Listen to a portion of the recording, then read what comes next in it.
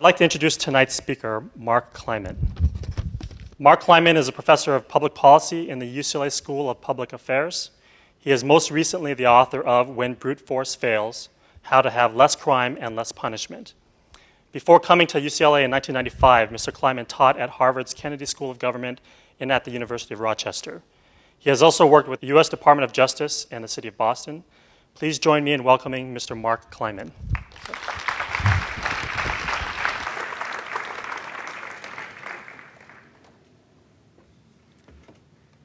Thanks very much for that kind introduction, and thanks to all of you for coming out on a pleasant night, being indoors rather than outdoors. I'll try to make it not too painful. So my topic is crime and punishment, and my claims are simple. We have too much crime, we have too much punishment, and particularly we have too many people behind bars, and we could and should and can have less of both. So let's see if in the next 30 minutes or so I can make out that claim. The title of the book is drawn from a saying among engineers. When brute force fails, you are not using enough. Sometimes rendered as, when brute force fails, get a bigger hammer. That has been the slogan of our criminal justice system for roughly the last 40 years and 35 years. And we're at the limits of what can be done by brute force. So I'm here to suggest that we might do something else. So, too much crime. Well, we have half as much crime as we had 15 years ago. That's good. That leaves us with only 2.5 times as much crime as we had between 1950 and 1962. Unlike most of the people in this room, I'm old enough to remember when a perfectly ordinary middle-class 13-year-old could come back from Memorial Stadium in Baltimore changing buses in a tough part of town to come back from a baseball game, and neither his parents nor anybody else thought twice about it. I don't think many 13-year-olds have that privilege today. So I want to claim that we're less free as a country than we used to be. I sometimes criticize my liberal friends, sometimes criticize my conservative and libertarian friends for forgetting that it's possible for private as well as public action to represent a threat to liberty. That sometimes in order to preserve liberty, you need effective government intervention. Well, my liberal friends seem to sometimes forget that when we talk about crime. It's not only the criminal justice system, it's not only the police officer and the jailer that deprive people of liberty, it's the criminal that leaves people inside their apartments afraid to go out. So, too much crime. We have 5 times the homicide rate in the United States of any country with which we'd like to compare ourselves. Any place in Europe, Canada, Japan. There are neighborhoods in this city, and every major city, where the leading cause of death for men between the ages of 15 and 30 is homicide. So, yeah, crime's down, but we shouldn't relax. And it's, as was the introducer said, very, very badly concentrated by both race and class. Neither alone really accounts for the difference. The concentration of crime, particularly in poor black neighborhoods, defines those neighborhoods and defines life in those neighborhoods in a way that we shouldn't tolerate. And the crime rate we have today is in the face of the fact that people are doing lots of things to avoid being victimized. Most of the costs of crime are not inflicted on the people who are actually victimized. Most of the costs of crime consist of what people do to avoid being victimized, starting with moving to the suburbs.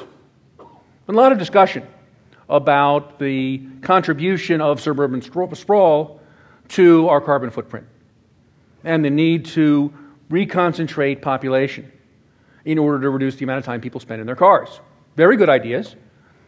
Very rarely does that conversation ever mention the reason people move to the burbs in the first place, which is that if we can't make the city safe, people won't move back to them if they've got a choice. Well, what we've had is a long period where anybody who can has fled the high crime neighborhoods, leaving increasing amounts of social distress behind them. All right, so that's the crime problem. I assume I don't have to say much more about crime being a bad thing and our having too much of it, though you will sometimes hear people who are very concerned about the incarceration rate tell you that, oh, crime's not a big problem, it's just the TV news, if it bleeds, it leads, crime's not so bad. Well, not the way it seems to me. And now the incarceration side.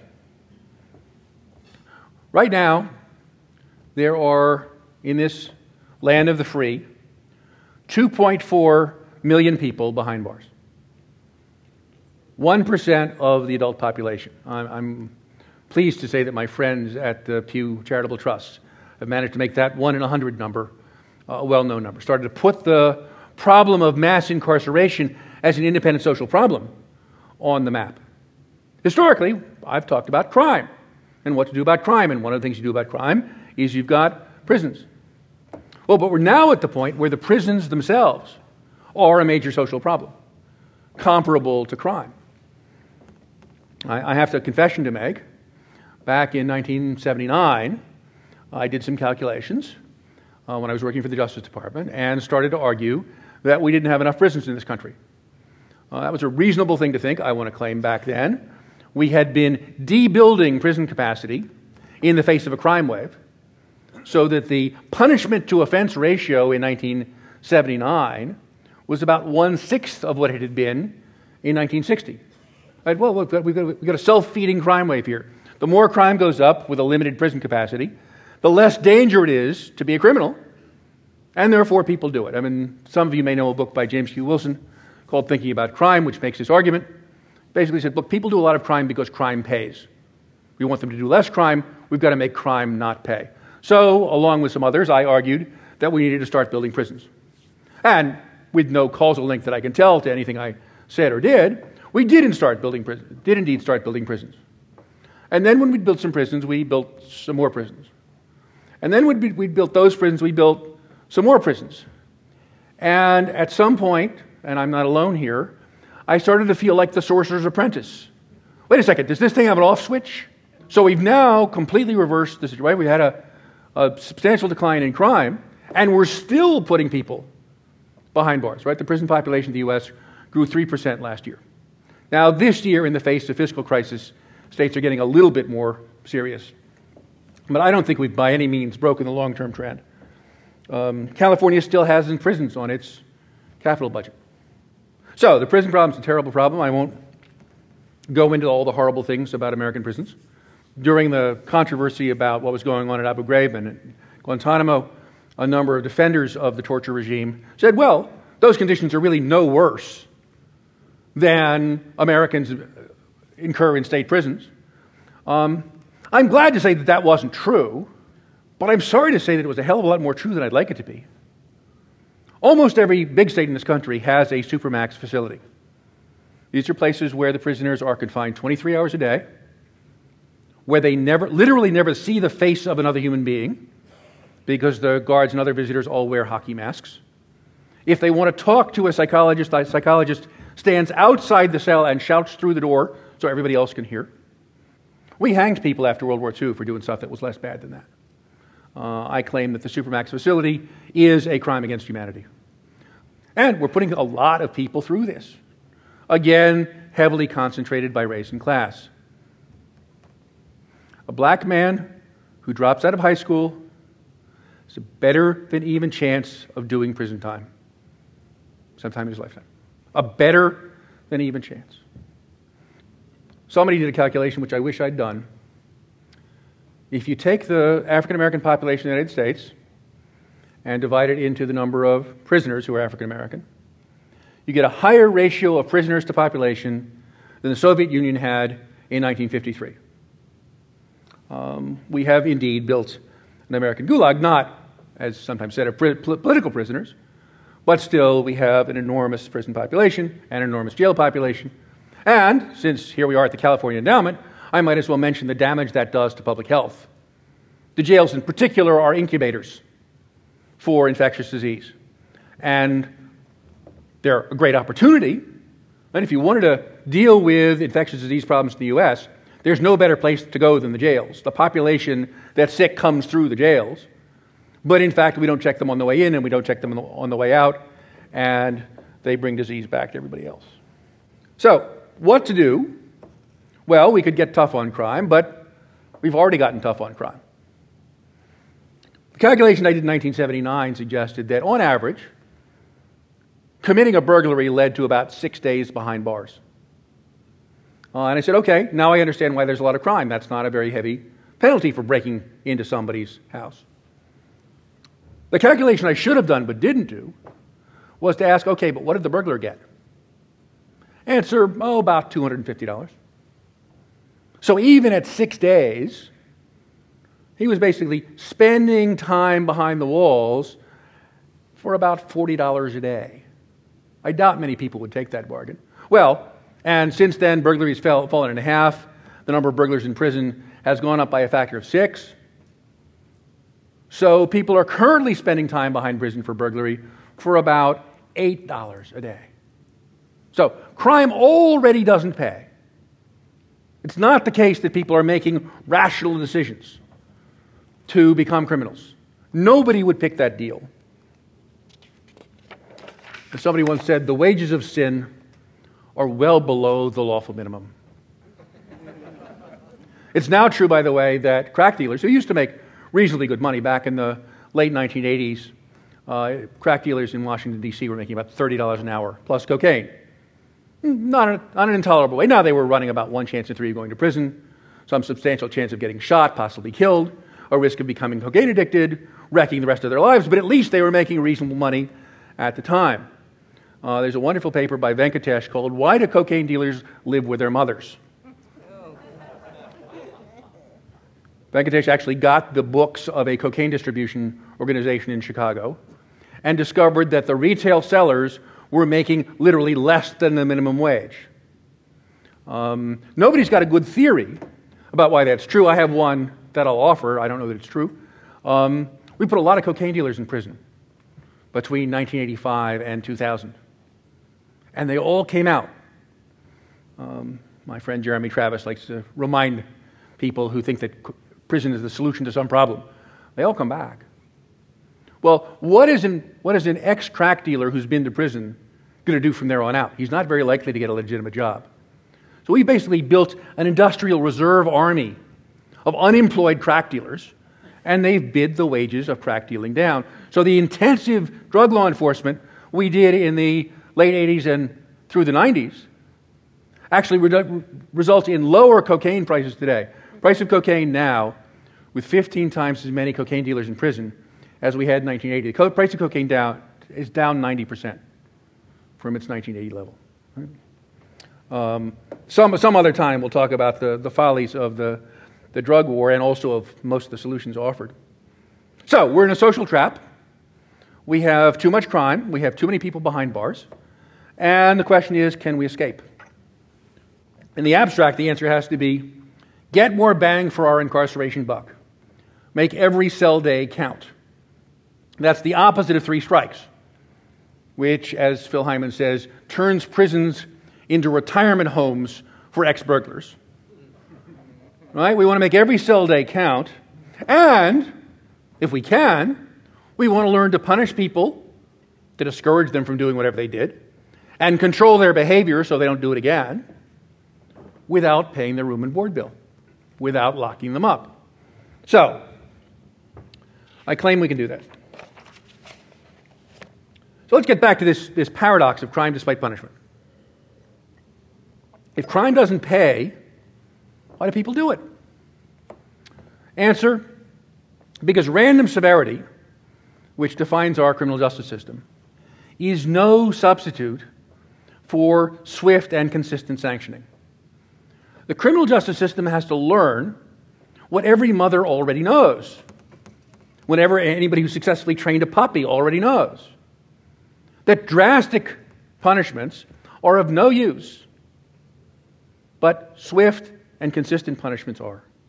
And in the context of the criminal justice system, swiftness and certainty are not consistent with severity. Severity is the enemy of swiftness and certainty, because the more severe a punishment is, the fewer of them you can hand out, because you've only got so many prison cells, right? Every Every pizza thief doing 25 to life, under 3 strikes, say he only does the 25 years.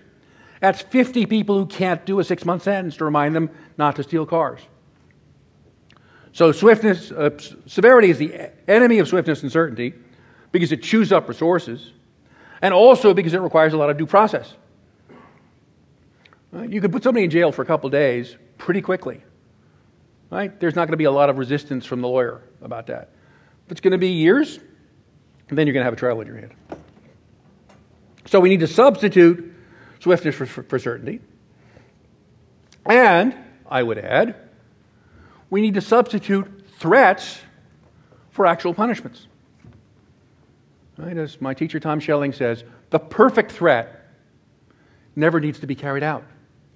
Because if a threat actually convinces somebody not to do what you didn't want him to do, then you don't have to punish him for doing it, right? So there's actually a community of interest between offenders and the rest of us.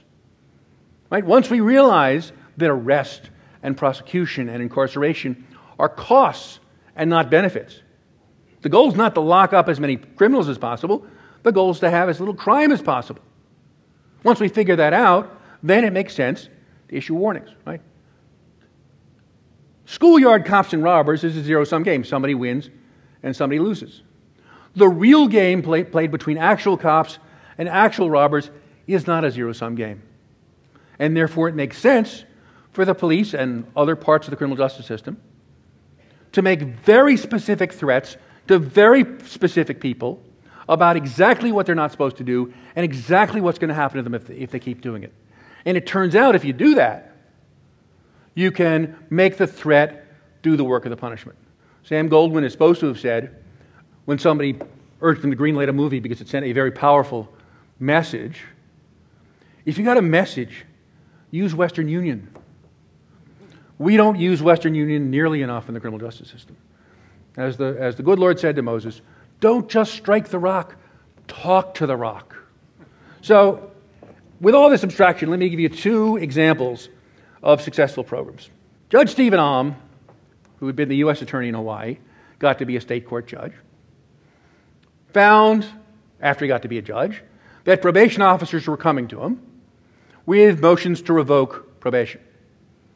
Right? People had been put on probation for some felony they'd committed, were missing drug tests, or either missing them or showing up and testing dirty, even though the drug test happened at a probation appointment that was scheduled a month in advance. All these people had to do was not use methamphetamine, which is the main drug in Hawaii, for 3 days before their probation meeting, and they could get away with it, but they didn't. 20% of the appointments, people showed up and were dirty. Another 10% they missed. Right? Per appointment. So when somebody had accumulated 7 or 8 or 9 violations, the probation officer would finally bring the case to the judge, say, look, this guy's not getting the message, send him to prison. And Judge Alm said, okay, I see that. I see this guy isn't getting the message. But if this is his 9th violation, what happened the first 8 times? Why are you only bringing me this case when it's hopeless? And the probation officer said, Judge, we've got caseloads of 180. Right? 30% of 180 is 54. That means every one of us would have to write up 54 revocation motions a month. There aren't that many hours in a day, and if we wrote them up, you couldn't hold all those hearings. So we jawbone the ones we can, and the ones that are hopeless we bring to you. And Judge Alm said, you wouldn't raise your kid that way. You wouldn't train a puppy that way. I want to hear about the first violation. And the probation officer said, Your Honor, is there some part of impossible that you'd like us to explain more slowly? We can't do that. So Steve, who's a much more reasonable guy than the average judge, said, okay, I hear you. We'll compromise. Make a list of the people who have fouled up so often that the next time you'd bring them to me for a revocation. That was 35 people. Called all of those 35 scofflaw probationers at an average of 14 prior arrests into his courtroom together for a new process he invented on the spot called a warning hearing. And at the warning hearing, he basically read them the riot act. Said, look, you're not doing your part. We want you to succeed on probation, but you're not keeping your half of the deal. Right? The probation deal is, we didn't send you to prison, you obey some rules, but you're not obeying those rules.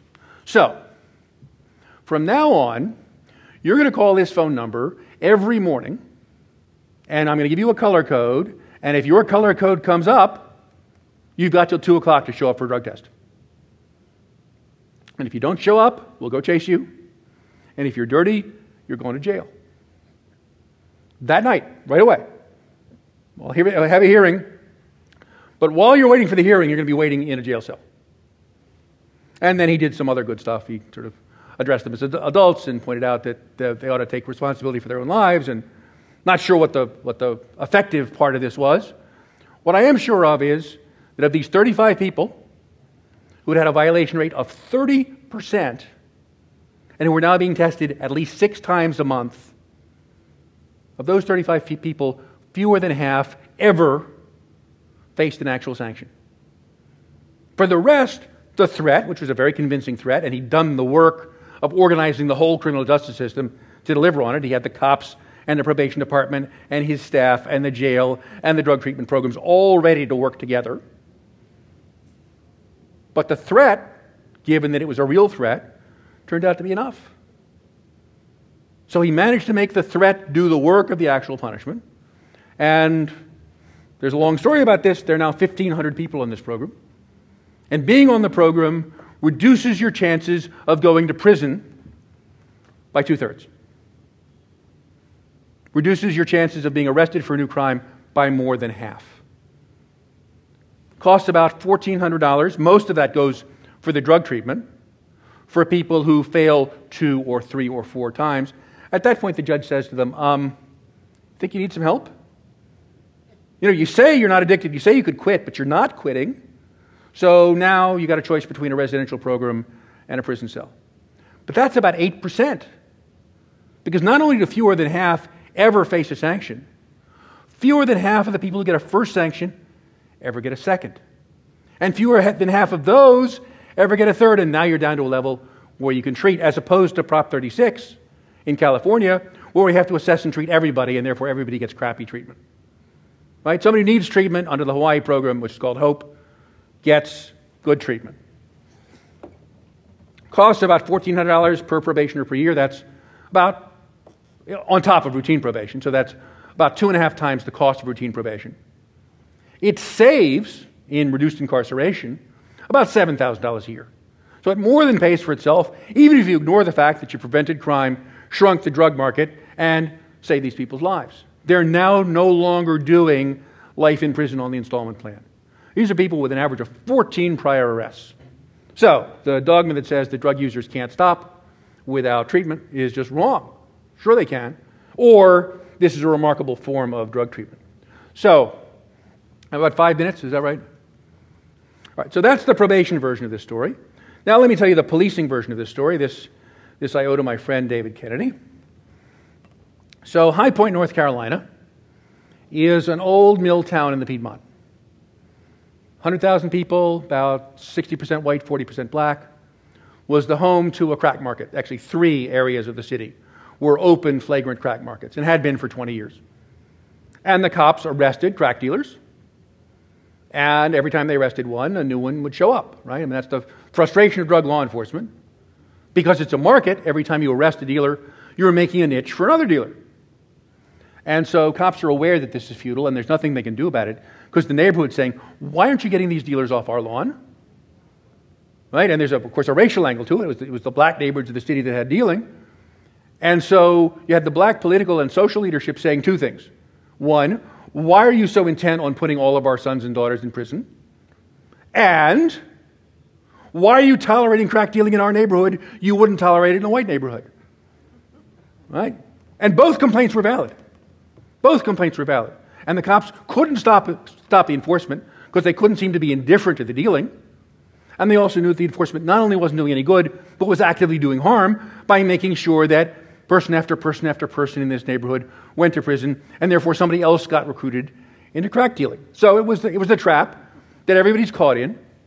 And finally, the police there were desperate enough to take truly off-the-wall advice. And so here's what they did. First, they did some community organizing.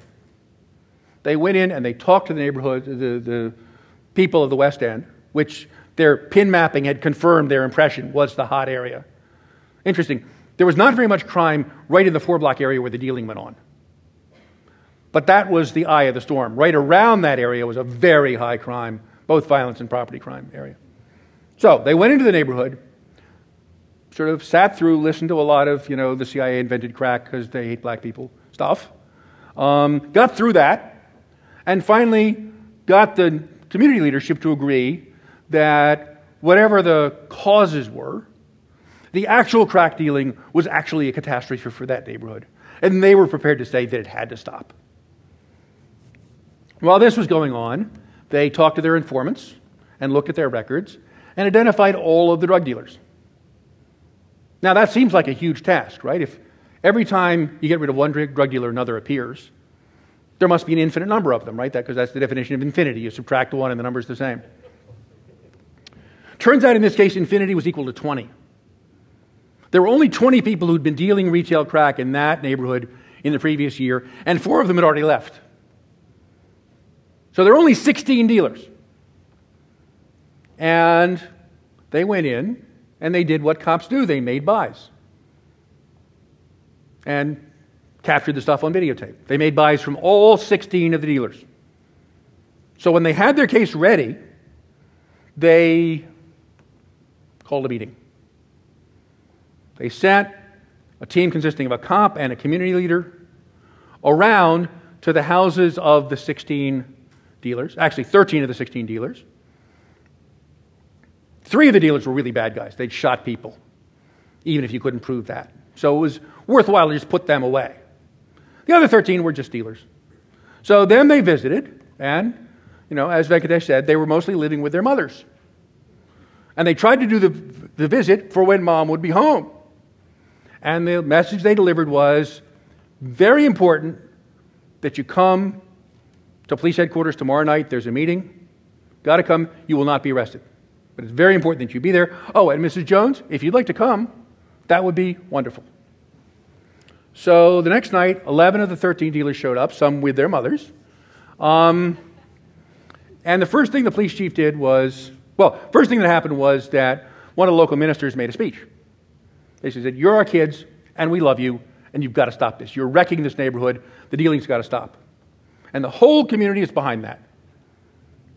Next up was the police chief, who showed a videotape, which was a video montage of all the buys. And he said, when you see yourself committing a felony, raise your hand. He also gestured over to the wall and said, there's a rack of ring binders over on that wall. One of them has your name on the spine. Why don't you get it? It's got the felony case against you. Right down to the judge's order for your arrest, waiting for the judge's signature.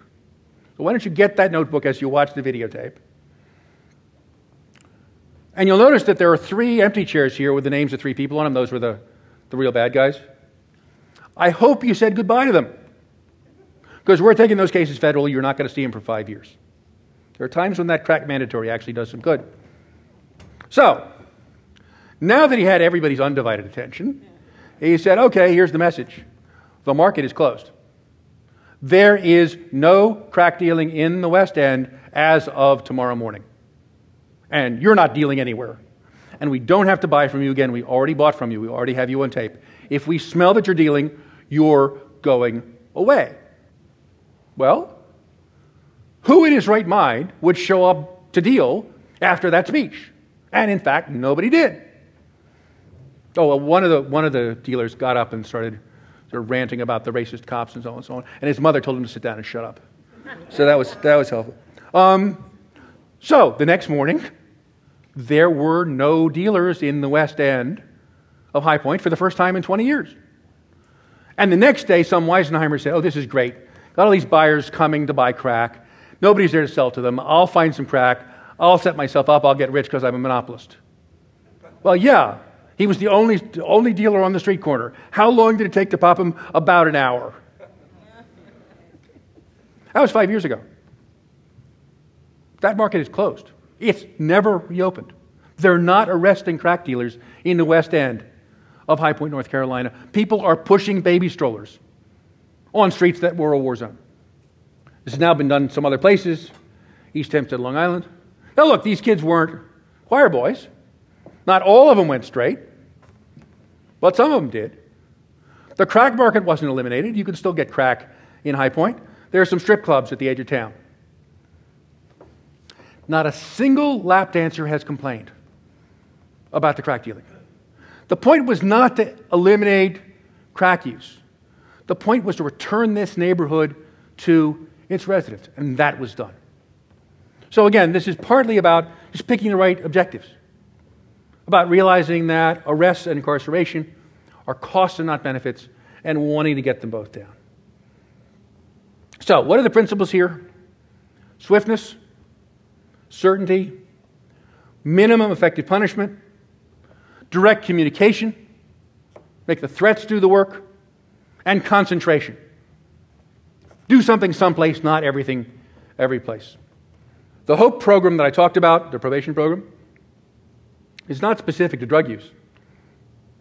They've used it to enforce probation conditions on domestic violence offenders, on sex offenders, right? This is just about consistent sanctioning so that you can make the rules real rules. And note the principle. When people stop doing it, you can stop punishing them. So the apparent huge resource cost of punishing everybody who violates goes down a lot if they're not violating. The trick is to start small so that you can deliver on the threat at the beginning. Once the threat is credible, you can grow the population you're concentrating on without bankrupting the system. So here's the next step, which I'm hoping a parole department on the East Coast will be taking over the next couple of months. If you've got a little kid, there are commercial services that now will sell you a GPS tracking unit to go in your kid's backpack. So that if he gets lost, you can basically say, where is he? Or at least, where's the unit? Or there's a different version of it where you can give the system a schedule for the kid. He's supposed to be at school at this hour and at choir practice at this hour and whatever else. And you get a text message to your cell phone anytime the kid's not where he's supposed to be. Now, take that unit, put it on a tamper-evident anklet, right, so somebody can't take it off without an alarm going off, and you've got a mobile prison. You've got a prison without walls. Because if you're wearing the GPS unit, it's really hard to get away with a new crime. All we have to do is run the 911 tapes against the location tapes the next morning. And if we want to punish somebody by saying, okay, you stole a car, we're not going to put you in prison, but you're on a 9 p.m. curfew for the next 6 months, you can do that. Because if he doesn't obey the curfew, you'll know. And you can put him in jail for a couple of days just to remind him. Right? The point is not to put him in prison. The point is to keep him law-abiding on the street. Now, I don't know how many of the 1.7 million people who are in America's prisons, as opposed to 700,000 who are cycling in and out of jail. But if those 1.7 million prisoners, I don't know how many would be willing to wear that anklet. But the ones who did wouldn't be committing many crimes. And would in many ways be a better advertisement not to do crime than the guy who's actually in prison. Because they'd be out partying with their friends and have to go home at 9 p.m. because it's their curfew time. So I think we can do most of the work of a prison cell on most of the people we have in there without paying for anybody's room and board. And, by the way, a certified drug-free employee who will show up at work on time every day is probably pretty damn employable, even if he has a felony record. The chief probation officer, federal probation officer in St. Louis, basically turned his probation office into a job office. Basically told his probation officers, look, your evaluation for this quarter depends on how many of your probationers have jobs. Not are in job training, actually have a job. Right? These are pretty bad-looking guys. His probationers have a lower unemployment rate than the city of St. Louis. So it can be done, and having a job is the single best predictor of desistance from crime. So, this is not the only stuff we could do to prevent crime. There's a whole different talk to give on the non-criminal justice approaches. I'm not a sympathizer with people who say, well, we have to abolish poverty and racism and improve education in order to reduce crime, right? That's going to happen on the 12th of never. And I doubt, by the way, that it's possible to do anything about concentrated poverty while those neighborhoods are high-crime neighborhoods. Who's going to move jobs into those neighborhoods when nobody's safe? Right? The extent to which crime is the cause of poverty, at least a sustaining cause, I think is not well enough understood. But that's not to say that there aren't important social programs. Nurse home visitation, sending a trained nurse to visit a first-time, poorly educated, young, unwed mother at home, turns out to reduce the crime rate of the kid born by about a quarter. Right? Most cost-effective crime control program ever invented. And if you don't believe me, you can listen to James Hugh Wilson, who's the chief conservative thinker about crime, who says the same. Right? So there are very specific social programs that we can do that would actually reduce crime without putting people in prison. I should note that with nurse home visitation, which is a program that had a lot of Republican support, Kit Bond in Missouri was one of the sponsors, when it got folded in to the health reform bill, the Heritage Foundation put out a press release about how President Obama wanted to send federal employees into people's homes to indoctrinate their children. Controlling offenders is a lot easier than controlling public officials. De-leading also matters. I'm not a big fan of the Levitt paper about abortion and crime. There's a much more convincing paper that suggests that the decision to get lead out of gasoline was a big contributor to the crime decrease. Lead contributes to impulsive behavior. And the amount of lead that was in the environment, the amount of lead that any urban dweller my age carries, would count as lead poisoning today. Right? We have dramatically changed that. It's probably good for about a third of a deviation, about 5 IQ points.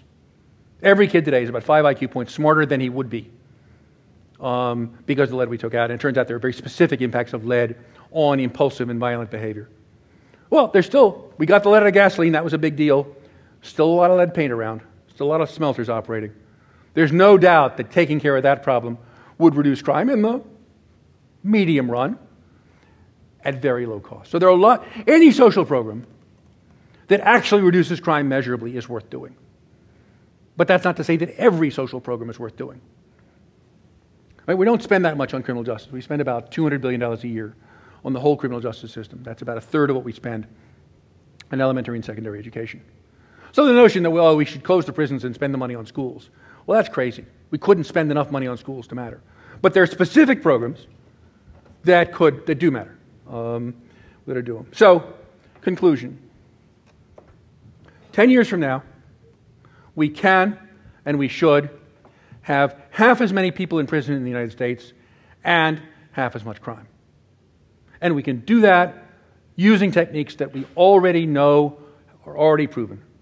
And all that's in the way is the political will and the public management muscle to make it happen. But can we do it?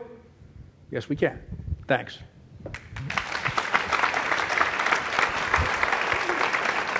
Good evening, everyone. We're now passing it to you all for questions and answers. You talked about drugs a lot. Are you in favor of the decriminalization and legalization of marijuana and cocaine? Drugs are not homogeneous, right? So there's one answer to the cannabis question, there's a different answer to the cocaine question. The crime problem we have relates primarily to the cocaine, heroin, and methamphetamine markets, not very much to the cannabis market. We don't have that many cannabis dealers in prison. Now, my own view is that grown-ups who want to smoke weed ought to be allowed to do that. So I'd be perfectly happy to see some system of legal availability. I would not be very happy to see commercial legalization on the alcohol market, for the simple reason that for any drug, some of whose users wind up using too much of it, for any activity, most of the activity is concentrated in a small number of people. That's the reason airlines have frequent flyer programs. Right? For alcohol, 50% of the alcohol consumed in the U.S. is consumed by the people who drink 4 or more drinks per day, average year-round. Right? That's the highest 10% of the drinkers. And the next 30% is people who are between 2 and 4. So the people I would consider social drinkers consume 20% of the alcohol in the U.S. So when the booze industries tell you we're in favor of moderate drinking, They must mean they're planning to go out of business, because it's not moderate drinking that keeps them in business. If we had a legal cannabis industry, it would be devoted to creating and sustaining addiction, just the way the illicit alcohol industry is. So I'm against that. But if you want to let people grow their own or form co-ops, I'm for it. But that won't control crime. If you wanted to reduce crime, you'd have to legalize heroin, cocaine, and methamphetamine, and you would reduce crime by doing that. But there are, at any one time in the United States, 8 times as many people who have a serious drinking problem as there are people who have a serious heroin, cocaine, or methamphetamine problem combined. I don't think that's because alcohol is either more fun or more addictive than those drugs. I think it's because those drugs are illegal and alcohol's on the Super Bowl. So, from a pure crime control perspective, yes, I legalize everything in sight. From a terrorism control perspective, I'd certainly legalize everything in sight. From a public health perspective, I think we ought to learn how to do the drug war intelligently, but not give ourselves a cocaine problem as big as our alcohol problem. So, not the world's most satisfactory answer. That was my last book. Todd Kerner, I have what may seem like a very simple question, but I'm curious what your opinion is of the purpose of the prison system in America. Is it to punish criminals? Is it to rehabilitate criminals? Is it to house the mentally ill? Any of those? And what should it be if it's not? Okay. I have no way of answering the question what the purpose is. I'd have to be a social psychologist or something. I think a lot of the thing that sustains the prison system is rage and fear. Right? The prison system is built in response to our fear about crime. What should the prisons do? Now, that's a question that as a policy analyst I think I can answer. The prison should hold 3 kinds of people. People who have done something so appalling, you have to put them in prison just to remind everybody that's a really bad thing to do, even if they're not likely to do it again. Right? Eichmann, Bernie Madoff, Roman Polanski. Right? Right, so that's a category, right? Just the guy's done something so appalling, you've got to say that that's not okay. And nothing says it like a prison cell. Second group, people who habitually do so much and so bad stuff that you just don't dare let them out. Right? The high rate, frequent, violent offender. Now, the good news is nobody's that for very long.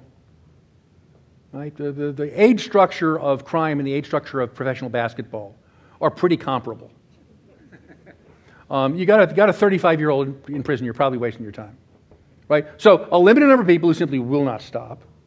And finally, the people who you put the anklet on them and they take it off and run away.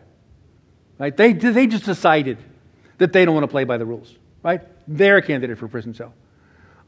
As far as I'm concerned, everybody else gets a timeout.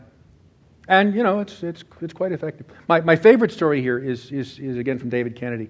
He was involved in a program called Ceasefire in Boston where they really shut down youth gun violence by going to the gangs as groups and basically saying, look, if anybody in your gang shoots somebody, we'll land on all of you. And that turned out to work fine because it got the gang leadership to come down on the hotshots. But one of the guys they nailed, they didn't want to threaten him. They wanted to put him away.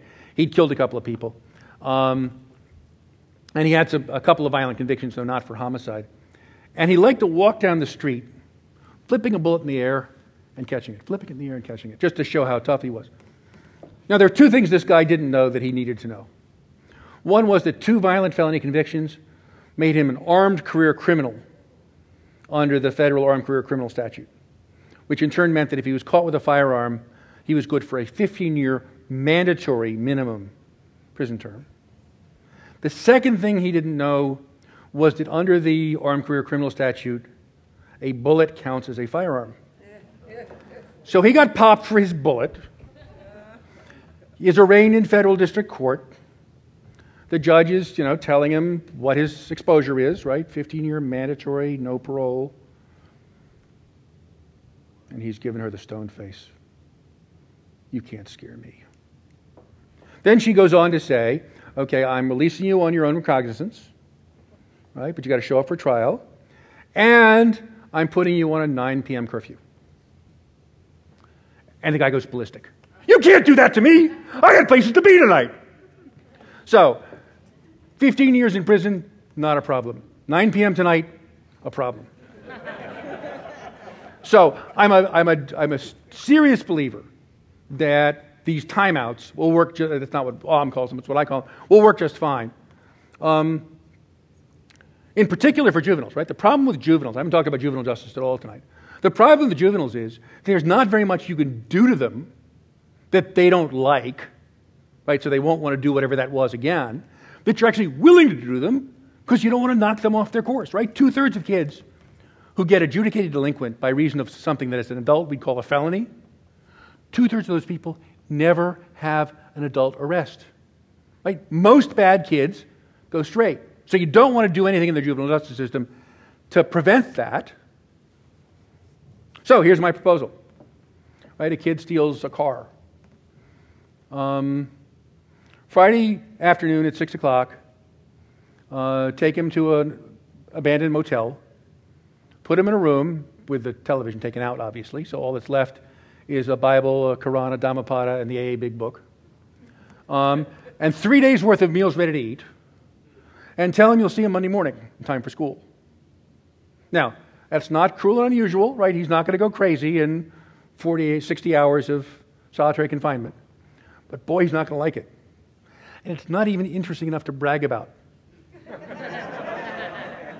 I predict he will not want to be there again. And if he does, then you put him there again. And I think very few are going to want a third repetition. So I think we can actually get control of kids without wrecking their lives, which is the goal. Hi, my name is Damian Carroll.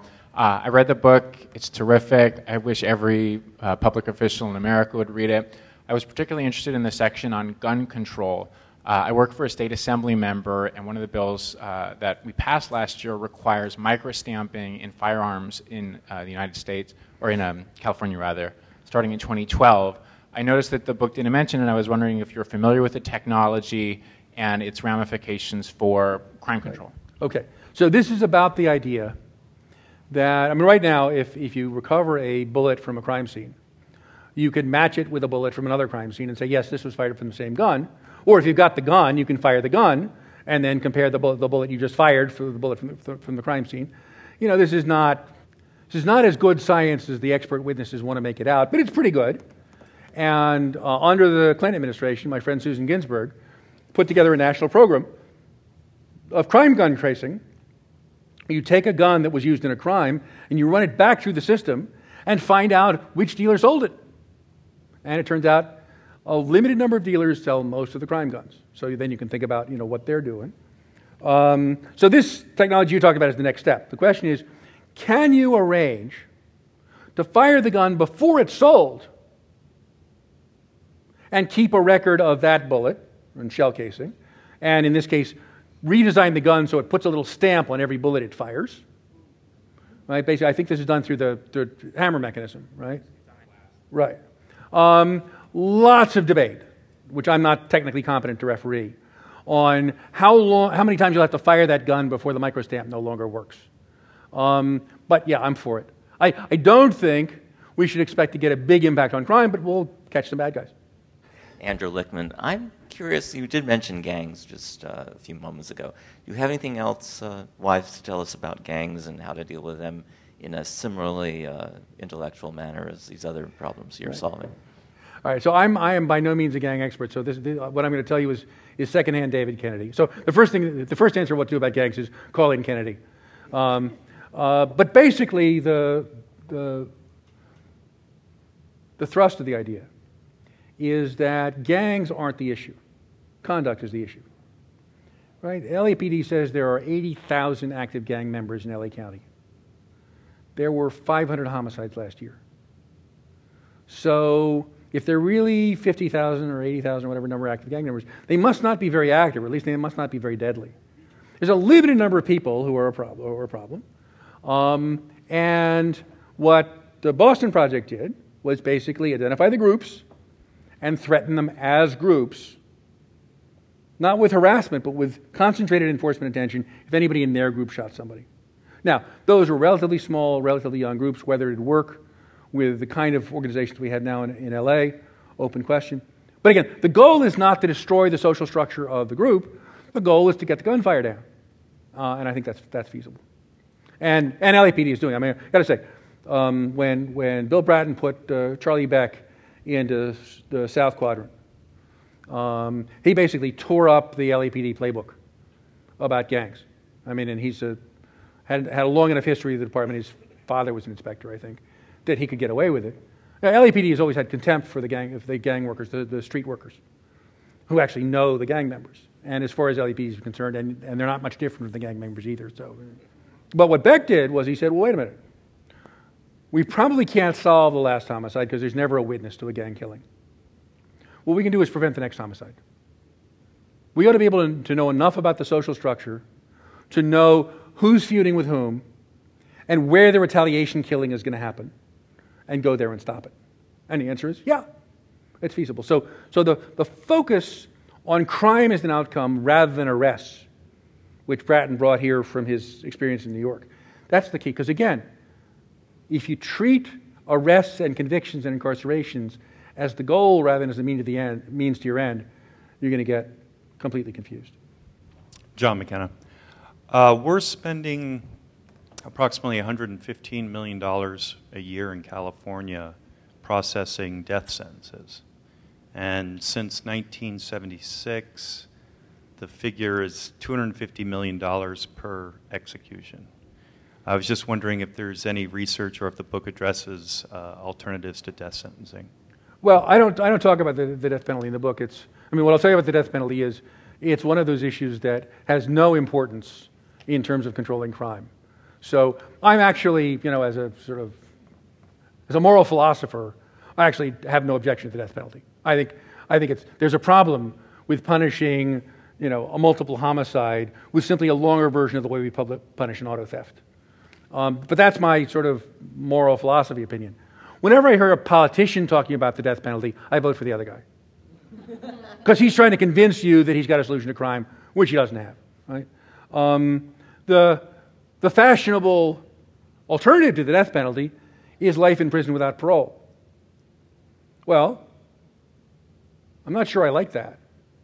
I'm not sure that the suffering over a lifetime is really greater from an execution than from being in prison for life without parole. You know what? When that guy's 60, we're not really very mad at him anymore. And he's very expensive to maintain. I think we have to admit that we're going to let those guys out, and some of them are going to do it again. But there are a few sort of what I think of as the obscene issues in the criminal justice system that I try to duck as much as I can because they're just a distraction. I finally figured out why my death penalty abolitionist friends are so intent on that. When I was in school, we learned about the conquistadors.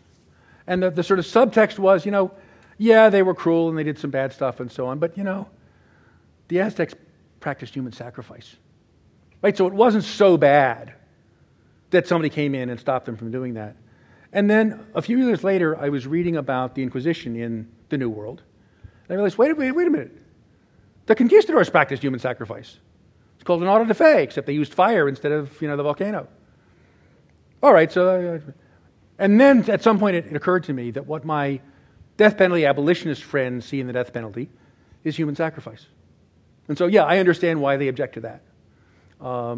But again, it's a very interesting issue, but it has nothing to do with crime control.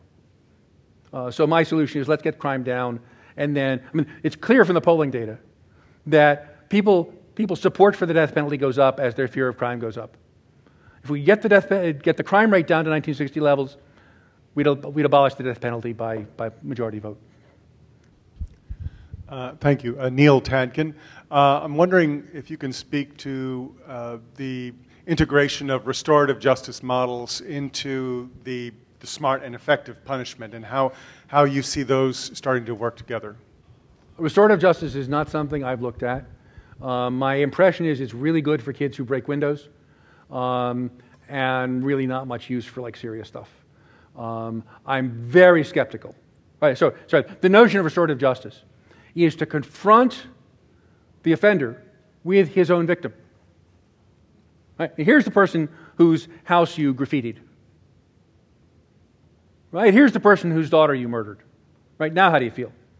And it's in fact false what the newspapers say, right? These are not conscienceless monster zombies wandering around. These are people who have been in a particular social circumstance and have a particular individual constitution that's led them to do something terrible.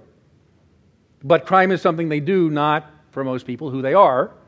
And yes, they do have consciences, and confronting somebody as a victim is a good way to awaken that conscience. So restorative justice has been used in lots of the countries that are coming out of periods of tyranny, in Eastern Europe, in South Africa, in South America. There have been attempts to apply it here, particularly to juvenile offending. I guess some of them have been pretty successful. I don't see any evidence that it can be done at a scale or with respect to a seriousness of crime that would make it a serious player in crime control. But I could well be wrong about that. Thanks to all of you again for coming out.